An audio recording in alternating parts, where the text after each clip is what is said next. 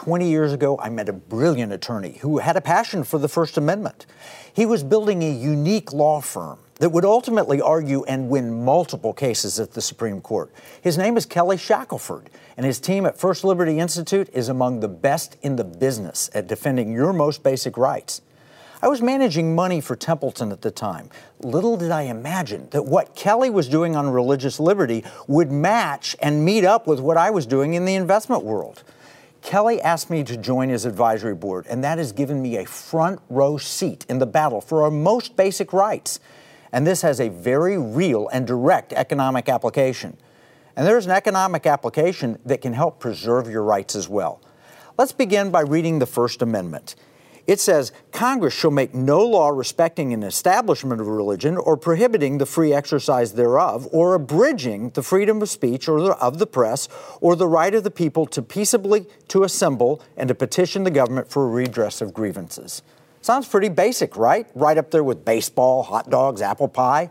But if you've seen any news the past few years, you know that our most essential liberties are under assault, including our right to free speech, right to own property, and the right to raise our children, passing along our culture, morals, and values. Everything's under assault. And with the White House issuing executive orders that are very broad, we can no longer even trust them or the Justice Department. Let's run through just a few of the recent overreaches by the executive branch. The big one, of course, is the vaccine mandate. Essentially, any company with 100 employees or more will have to fire any unvaccinated individual. Is that legal? The economic dislocation is staggering. You may have already seen what happened at Southwest Airlines when it's rumored the pilots staged a sick out. 2,000 flights were grounded in a few days. It got so bad that Babylon Bee ran the following satire. It says, Southwest Airlines offering free flights to all passengers who are vaccinated and can fly a plane. The fact is that we're watching a wholesale restructuring of our economy by dictatorial mandate. Hospitals, critically short of nurses and doctors, are firing medical professionals simply because they, as professionals, decided that they didn't need the COVID vaccine. Now, mind you, these are the heroes on the front lines. Last year, they were heroes. Now they're fired, kicked to the curb, and denied benefits. Maybe they lived through COVID and have natural immunity. It doesn't matter, fired. The implications for our health and economy are staggering. What happens when we fire truckers or power plant operators? This economy is already fragile. Some people want to defend bodily autonomy. Others have a medical or religious reason not to be vaccinated. All of this is supposed to be enshrined in law, but the executive branch does not seem to care. In fact, recently, President Biden said, I know the court will disagree, but I'm doing it anyway. Biden did it to buy some time for moratorium. But it's wrong. And now he's telling the Justice Department to label parents who show up at school board meetings as domestic terrorists. Yes, you've heard about that. But consider in the First Amendment, didn't it say we have a right to redress our grievances? If your child's being taught in school that they're racist and that the parents are the problem, you have a grievance. Congress is deeply divided, but currently controlled by Biden-supporting Democrats. That leaves our only recourse to turn to the judicial branch, the court system. That's where First Liberty Institute shines. Unfortunately, there's an assault on our courts as well, and if we lose that battle, we lose all liberties. This is an economic battle. It's also a battle for the soul of America. To learn more, let's watch a short video produced by First Liberty Institute. So now they're coming right out and saying it. Political elites from the radical left want to overthrow the Supreme Court. We're going to add 5, 6, 7, 10 seats to the court. Well, let's take a look and see. Everything is on the table. Presidents come and go. Supreme Court justices stay for generations. So what's really at stake here? Our constitutional republic. They would end the legitimacy of the Supreme Court, destroy the separation of powers, eradicate our rights and freedoms, permanently politicize the court, erode public confidence in rulings. The cost would be the end of not only our country's founding principles, but our civil liberties as we know them, including religious liberty, America's first freedom. So how do they plan to go about this? By flooding the high court with additional justices, enough cronies to game the system. Their pet political projects would win every time. In other words, by installing a permanent automatic majority. So what would you call it when there's an attempt to overthrow an entire branch of our government? Let's call it what it is. A Supreme Court coup. A coup that would tip the scales of justice in favor of every crackpot liberal idea ever imagined. Bad ideas guaranteed to fail in real life, hurting real families, real businesses, and real houses of worship. Where have we seen a coup like this before? Venezuela, under Hugo Chavez. 45,000 rulings since he packed the court there in 2004. It never sided against his government. Not even once. And the last time a Supreme Court coup was tried here in America? 1937. President Franklin Roosevelt wanted a court that would rubber stamp his radical New Deal policies. Sound familiar? Well, back then it was an epic failure because Americans from both parties saw the extreme danger. And since that historic failure more than 80 years ago, the term court packing has been taboo ever since. Until now. Think about it. The U.S. Supreme Court has had 9 seats since 1869. There were 9 when Thomas Edison's light bulb lit up his face. 9 when the Wright brothers took flight on Kitty Hawk. 9 when Henry Ford's first car rolled off the assembly line. That's 9 for 150 years. Want to know who thought 9 was a good idea? 9 seems to be a good number. Want to know who said adding justices would be a bad idea? President Roosevelt clearly had the right to send to the United States Senate and the United States Congress a proposal to pack the court. But it was a bonehead idea. At least, that's what he said back then. Even leading liberal Supreme Court Justice Stephen Breyer has expressed his opposition to any attempt to pack the Supreme Court. Here's the most important point. Justices wear robes, not jerseys. Their job is not to score points for one team or the other. Their job is to rise above politics and focus on the Constitution and the rule of law. We don't need a coup. We need the Constitution. We don't need more justices. We need more justice. The truth is, our representative republic is working as designed. And just because some anti-American ideologues can't get their way, a Supreme Court coup? This really is a bonehead idea. So what can you do? You can help expose the coup with facts, truth, and resources. You can help spread the word to your fellow patriots. Go deeper at supremecoup.com.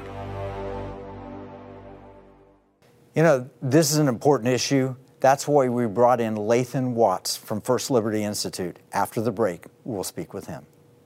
Before the break, we saw an incredible video that was produced by First Liberty Institute.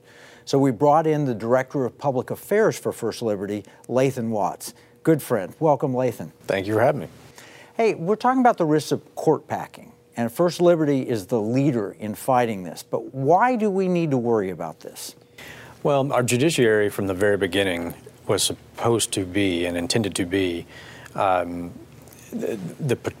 the non-political branch of the 3 branches of government. Right. You elect your executive, you elect your legislature, your Supreme Court, your federal judges all the way down are appointed, and they're appointed for life for a reason. They should not be subject to the political whims of the populace. Their job is to interpret the Constitution, and when necessary, if the political will of the nation conflicts with that Constitution, it's their job to say no. And then, there are measures that people can take. They can amend the Constitution if they need be. We have, many times. Well, if we allowed court packing, think about this. So Trump comes in and decides, well, the court's not siding with me, so he adds 4 justices, and then he'd have it. And then Biden comes in. Where would that end? Well, we would have Supreme Court arguments in a football stadium somewhere eventually, because there would be that many judges on the court. Because, if one side does it, the other side will respond. I mean, that's human nature, right? And that's why I say it was never intended to be the political branch of the 3 branches of government. It's if you politicize it to that point, then the rights that they are empowered to protect also become subject to the political back and forth. And whoever controls the court can control what rights are going to be valued and protected by that court and which ones aren't. So now they're beholden to the Constitution, then they'll be beholden to the politicians. Correct. Right. Well, First Liberty, you all argue cases before the Supreme Court. You win cases at the Supreme Court. What would happen if I know how you prepare. You prepare by looking at this document, and you say that we're going to address that. What would you prepare for if it was politicized? Well, I mean, you would have to evaluate who is currently in control of the Supreme Court. Which political ideology is dominant in the day, because that political party would likely have a majority installed on that court in favor of their political ideology or their political agenda. I mean, the last time it was tried was FDR in 1937, and it was specifically because the Supreme Court had ruled against him on a few issues in the New Deal, and he wanted to install judges who would rule for him on the New Deal programs. So it makes sense why we have 9 justices. It's a decent number. It's an odd number, so you can get 5-4 rulings. But who's pushing to add to the court? Well, President Biden has established a judicial reform commission, and one of the ideas that they are studying is adding justices to the Supreme Court and possibly adding judges to other courts, at the lower courts, the U.S. Courts of Appeal, and even creating new district courts. So it's currently, being proposed anyway to be studied by the Biden administration. This commission has solicited public feedback, and we provided quite a bit from First Liberty. Explain that. What did you do? We put a petition available on our website that people could sign on to express their opposition to the idea of court packing, and we collected over 400,000 signatures from around the country and submitted that as part of the public comment to President Biden's commission. Wow, that's a lot of signatures. I mean, most people have never even heard the term. But you got nearly 500,000 people to sign something. Wow. Yeah, and I think it goes to show that when people are educated about it and they understand what it is and what's at stake, their knee-jerk reaction is in opposition to it, which is similar to the last time it was tried. 1937, when FDR tried it, he faced stiff opposition from within his own party and the Republican Party and independents and moderates, all around the country, which is why the idea died. Yeah, well, when I look at this, the problem, I see it, is that the Congress gets to set the number of justices. It's not set as 9 members. Correct. Yes, legally and constitutionally speaking, yes, they can decide how many justices are going to be on the Supreme Court. It's been at 9 for over 100 years, and everybody from Justice Ginsburg to Justice Breyer to many others have said, 9 is a good number and we should stick with it. So it's not that he technically cannot add justices to the Supreme Court. It's just that idea has been so unpopular throughout history when it's been tried that up until now it was really kind of a taboo subject since FDR failed at it. Time-tested, it's proven, it's workable. I mean, the Supreme Court, I think, tell me if I'm wrong, it seems to have the most respect of the 3 branches of government. According to polling on the subject, it's probably of the 3 branches the most trusted. And it's workable, and it does shift. But it shifts over time. It doesn't shift immediately, and that's the problem. If you pack the court, you can shift immediately. You can change it that fast. Exactly, and that would lead to could lead to radical shifts in policy and in law in a very short amount of time. Like you said, it has shifted, but it's done so gradually and slowly in a way that the country could adapt to. Whereas if it just becomes subject to whoever is up this election cycle, you could have dramatic shifts back and forth, every 4 years. Well, or you might not. The opposite of that is the nightmare scenario where one party gains complete power and then they have the rulings that support that. Isn't that what happened in Venezuela? Exactly right. Venezuela and other countries that have done this, once they politicized the court, Chavez in Venezuela packed the court, and up until his death, they never once ruled against him. Yeah, no, that's scary because then you have one party rule forever and always. Or if you have free and fair elections, you just keep shifting back and forth. You go far left, then you go far right, then you go far left and far right. None of that's good.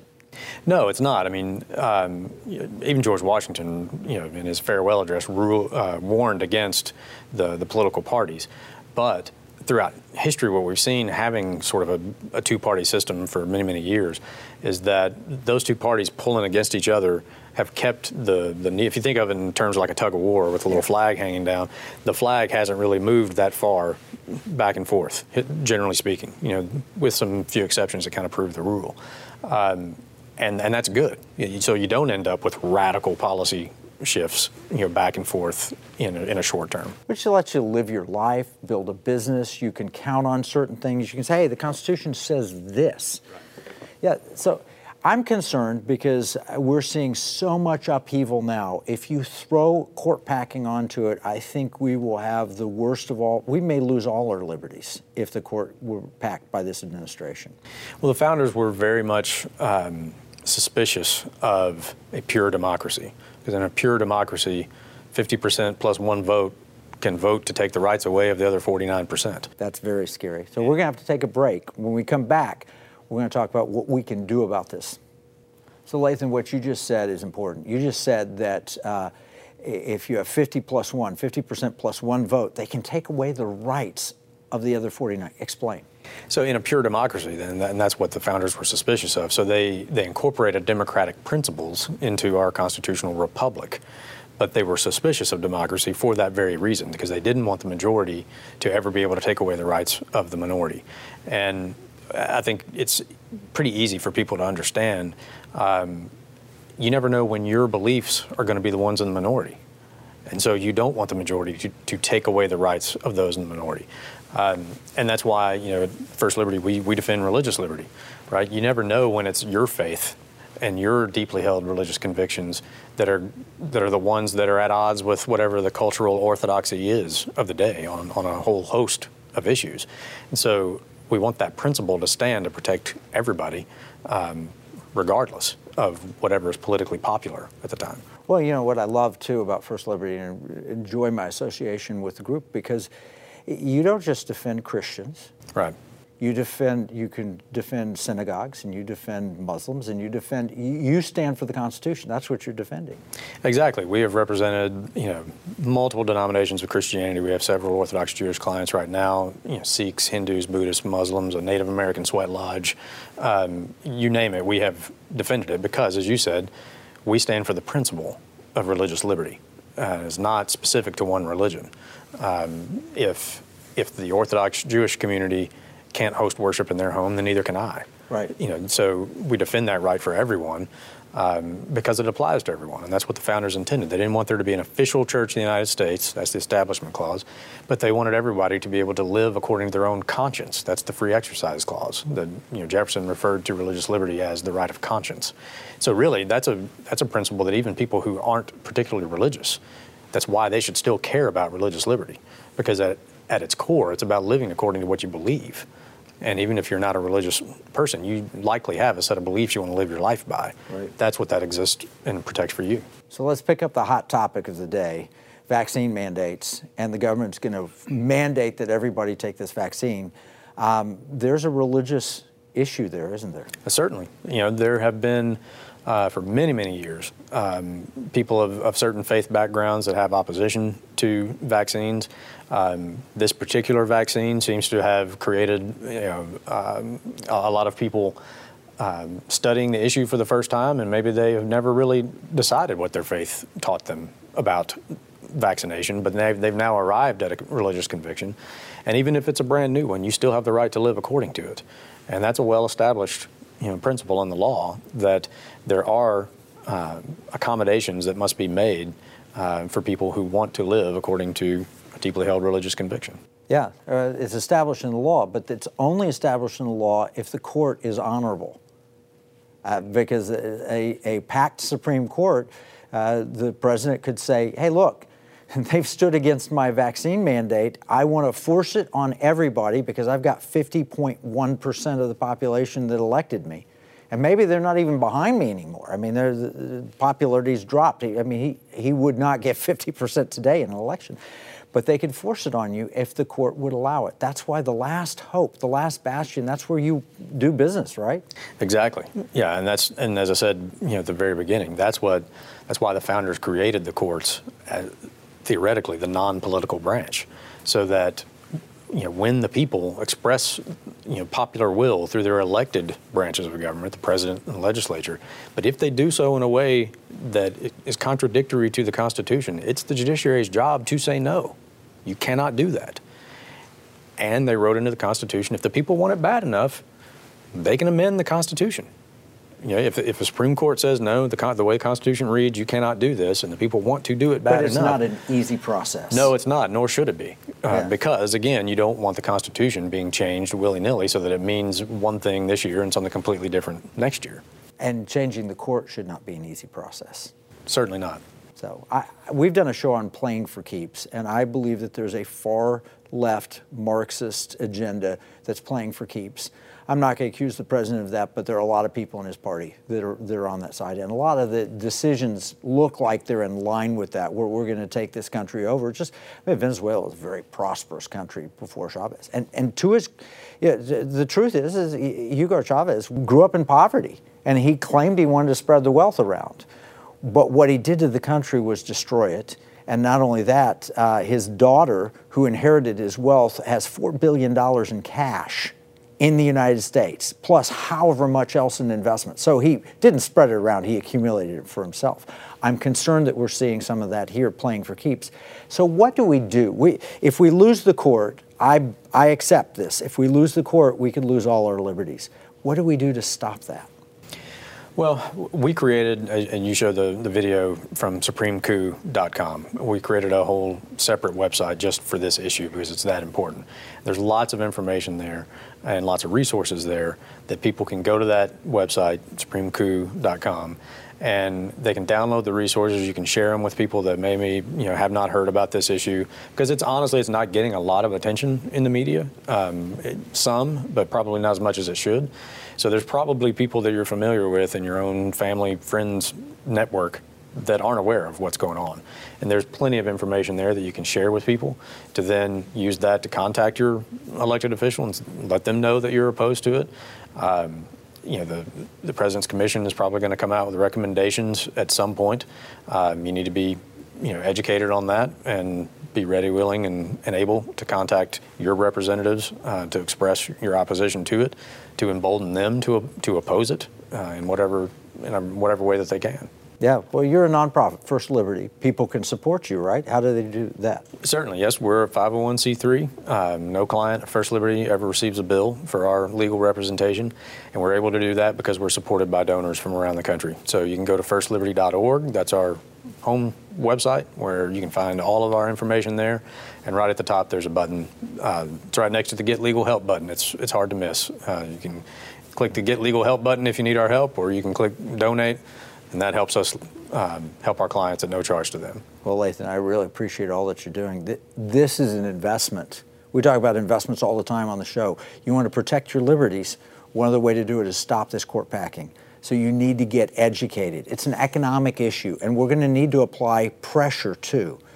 Now, we talk about ESG, which is the big woke trend.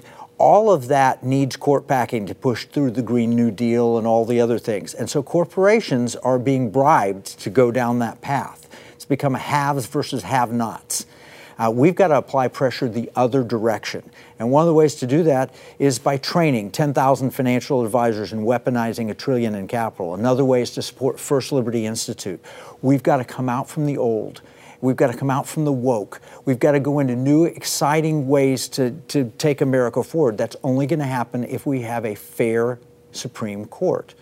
So we're training financial advisors at economicwarroom.com. You can learn more about it at that website. And what Lathan just said, you got to share this information. So we're going to dedicate an entire battle plan to this, an economic battle plan. It's free. You can download it from economicwarroom.com. If you have a financial advisor you want educated on this, nominate them for our training to economicwarroom.com/advisor. This is an important initiative. Remember, what we see as a marketplace, our enemies view as a battle space. This is Kevin Freeman from the Economic War Room.